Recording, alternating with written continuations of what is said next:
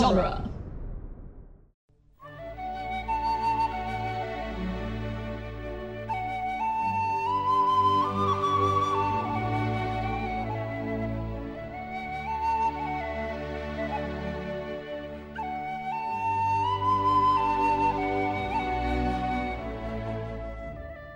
Hello and welcome to Lord of the Rings Minute, the daily podcast where we analyze the movie The Fellowship of the Ring, one walking montage-filled minute at a time. I'm Norman Mitchell. I'm Cassandra Fredrickson. And joining us again today from the Gamers Lounge is Nathaniel Fuller. Joining us for the first time today. Again for the first time. Yes. I'm just so used to saying again. That's fine. Because I'm going to say that, we're going to say that 4 times. I don't know. It's just in my brain. That's so right. Today we're going to be talking about minute 111, which starts with the rest of the little bridge moment from last minute and ends with Gandalf getting cut off in the middle of giving us directions. Yeah, from there. From there, blah, blah, Blah, gets blah, cut blah. off. Talking about how they're going to hold their course west of the Misty Mountains for 40 days.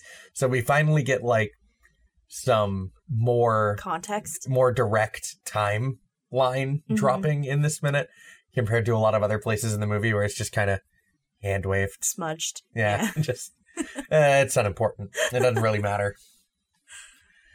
But this minute's just a lot of walking montages. Yeah. Which I guess a lot of the wide shot walking montages were just like doubles out in the field while the actual actors were filming other stuff. That makes sense. You can't really tell. You can't see them anyway, so Yeah. might as well make use of some of the doubles kicking around. I like that that shot from the trailers in this minute. Yes. Just the whole minute practically. Yes. And that shot was actually directed by Barry Osborne. Oh, cool. And it's multiple passes, so like each character comes over the crest one at a time, the way they filmed it, at different camera speeds. And then it's all put Weird. together. Ah. Yeah, because it's kind of in that glamour shot, slow-mo, hair blowing in the breeze. And when they were putting trailers together for the internet trailer, Mark Rodesky was just like, so we need like a good establishment shot for the trailer. And Barry was just like, well, I have just the shot for you. In fact, I directed it. In fact, I directed it, yeah. I was actually rewatching some of those old trailers today, and they bring back waves of nostalgia for me. It's like, I remember watching these and waiting forever on my dial-up internet just to download it way back in the day. The dark days of dial-up. Yeah. Noisy internet, that's what I like to call it. Noisy like Nazgul internet. like the screeching. Yes. It's just the WraithNet. Right, the WraithNet. That's terrible. That's horrible. Yeah, you don't want that service provider. No. No. A dark shadow will pass over your computer. We'll just start yelling and corrupt all your files. Oh, that's the worst day ever. You wake up one day and your computer will be wearing a black cloak. It'll be a shell of its former self.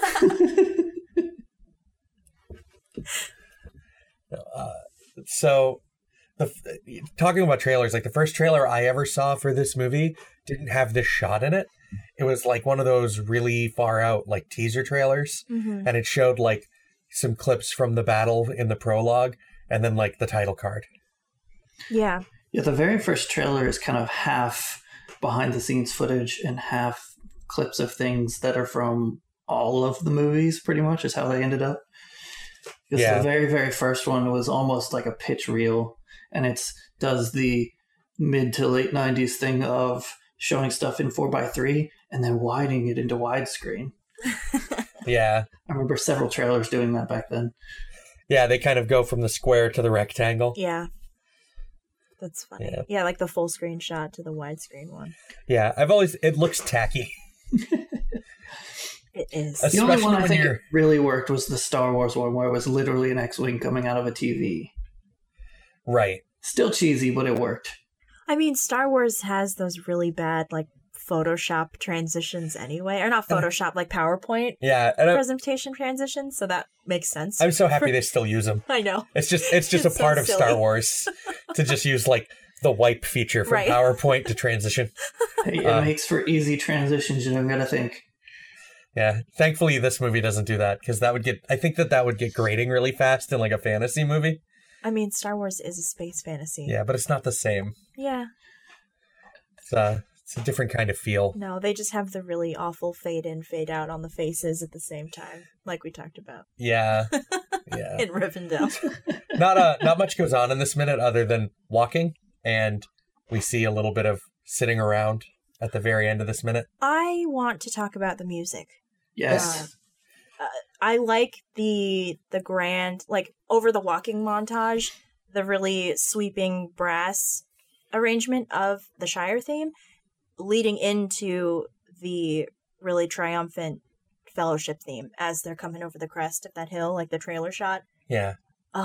So good. This is our hero shot. It makes this the walking montage of all the walking montages just because of the way they build the music. Right. Yes. This is the Fellowship together as one, beginning their journey. How many walking? We've had like what, 2-3 walking montages at this point. I mean, that's why Kevin Smith makes fun of it. Right. Yeah. I think this is the third walking montage of the movie so far. I like them. I'm of the opinion that there should not have been any less walking montages because it makes it feel like a journey. Because if you just cut from scene to scene to scene, it'll literally feel like scene to scene. But this way it feels like, okay, they've gone somewhere. Mm-hmm. And yeah, you could go a little overboard with it, but I don't think they did. No, I don't think they really did either. Yeah, there's a good balance. And it makes me wonder, like, how much walking they actually did cut from the directors, the 4.5 hour director's cut that Peter Jackson had. That's the secret. That is all the extra footage is just walking. Right. There's like 10 minutes of extra, like, actual, like, scene stuff, and then, like, 2 hours of walking that was cut. That would be, like, the great joke as to why, like, none of it's made its way onto the additional special features of some of the later releases. That's so funny. Where's my 4-hour cut of this movie, Peter Jackson? I want it. I don't know. I'm thinking by the time we get to maybe the 25th anniversary, maybe we'll see it by then. Yeah, the full director's cut. I don't know. I think because to get it for this one, the 15th anniversary that was just recently, he was too tired from doing the Hobbit movies. Still, I think he's still off doing whatever after those. Well, he's going to be doing a couple episodes of Doctor Who, right? Or at least one episode. No, they teased it, but they never like announced it. And I think it was like a fluke. Which that'll really be sad. Yeah. So he's off doing whatever. I personally think he's just going to take the footage to his grave. Like, no one will ever see my true vision. Right. He just kicks back in the back-end set watching all the extra footage. the thousands of hours of footage. I know, just smoking a cigar. All the dailies. He's just like, haha, no one will ever see this. Like 20 screens going with all the dailies from footage. He's like a robber baron Peter Jackson, just like counting his hordes of like frames. He's got all the film reels stacked up like a dragon's hoard of coins. Yeah. Fetch me my ale. Just yes.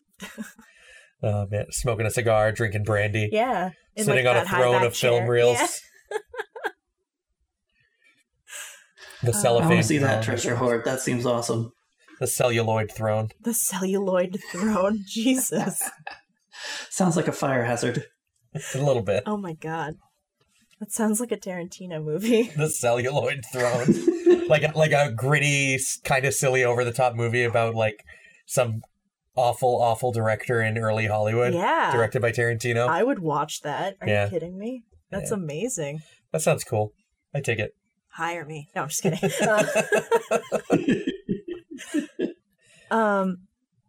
So we like to ask our guests, Nathaniel, their background, like their personal story with Lord of the Rings. So since this minute is pretty light, if you wanted to go ahead and talk about your first exposure or your experience with this movie or Tolkien at large.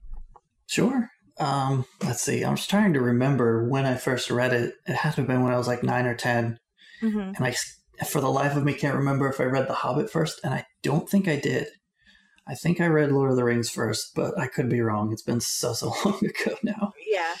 It's like, it all blends together. And I've read it so many times. It's just like, I don't remember how I did that So, but yeah, I was like way into reading as a kid. So I read a ton of like mystery things, like Nancy Drew and Hardy Boys stuff. Yeah. And I just moved on from there, just anything I could find at the library. And at some point, I don't remember if somebody pointed me towards Lord of the Rings or if I just randomly found it myself, but I read it, loved it. And it was one of my favorite books growing up, and I would always go back to the library and get, check out the copy. And it was sad when it wasn't there. So then when these movies were being made, I was like, let's see, probably like late high school when they started talking about making them.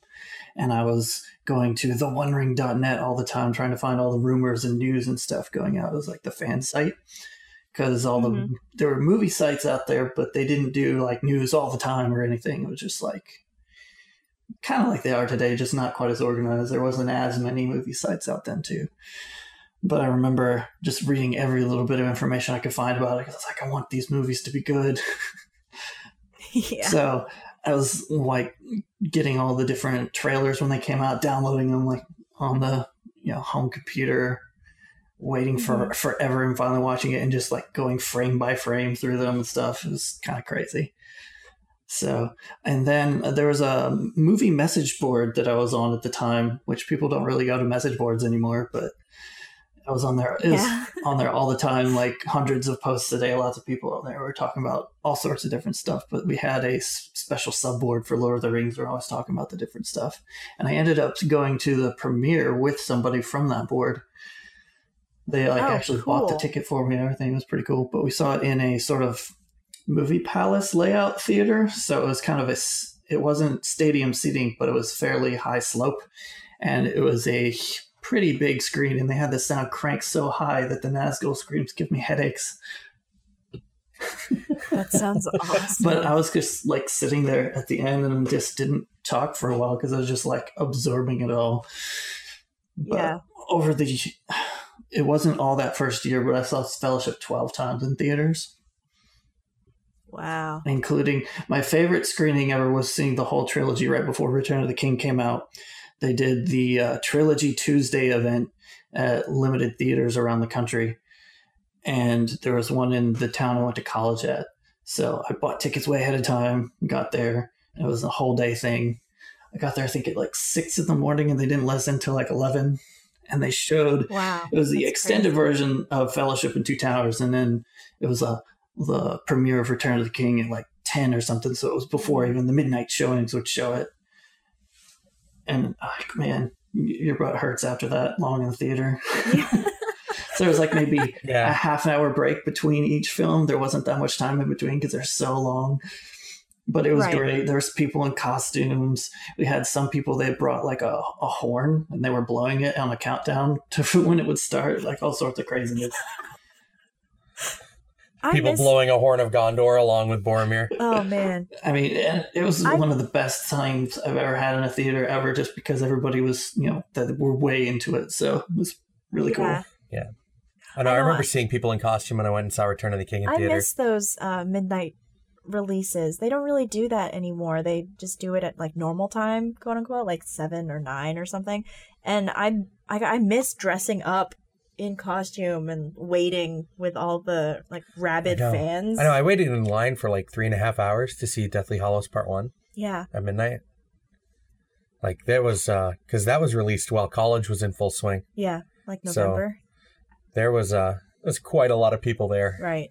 They had, I think, 3 theaters for that one, for that premiere. Man. For the midnight release.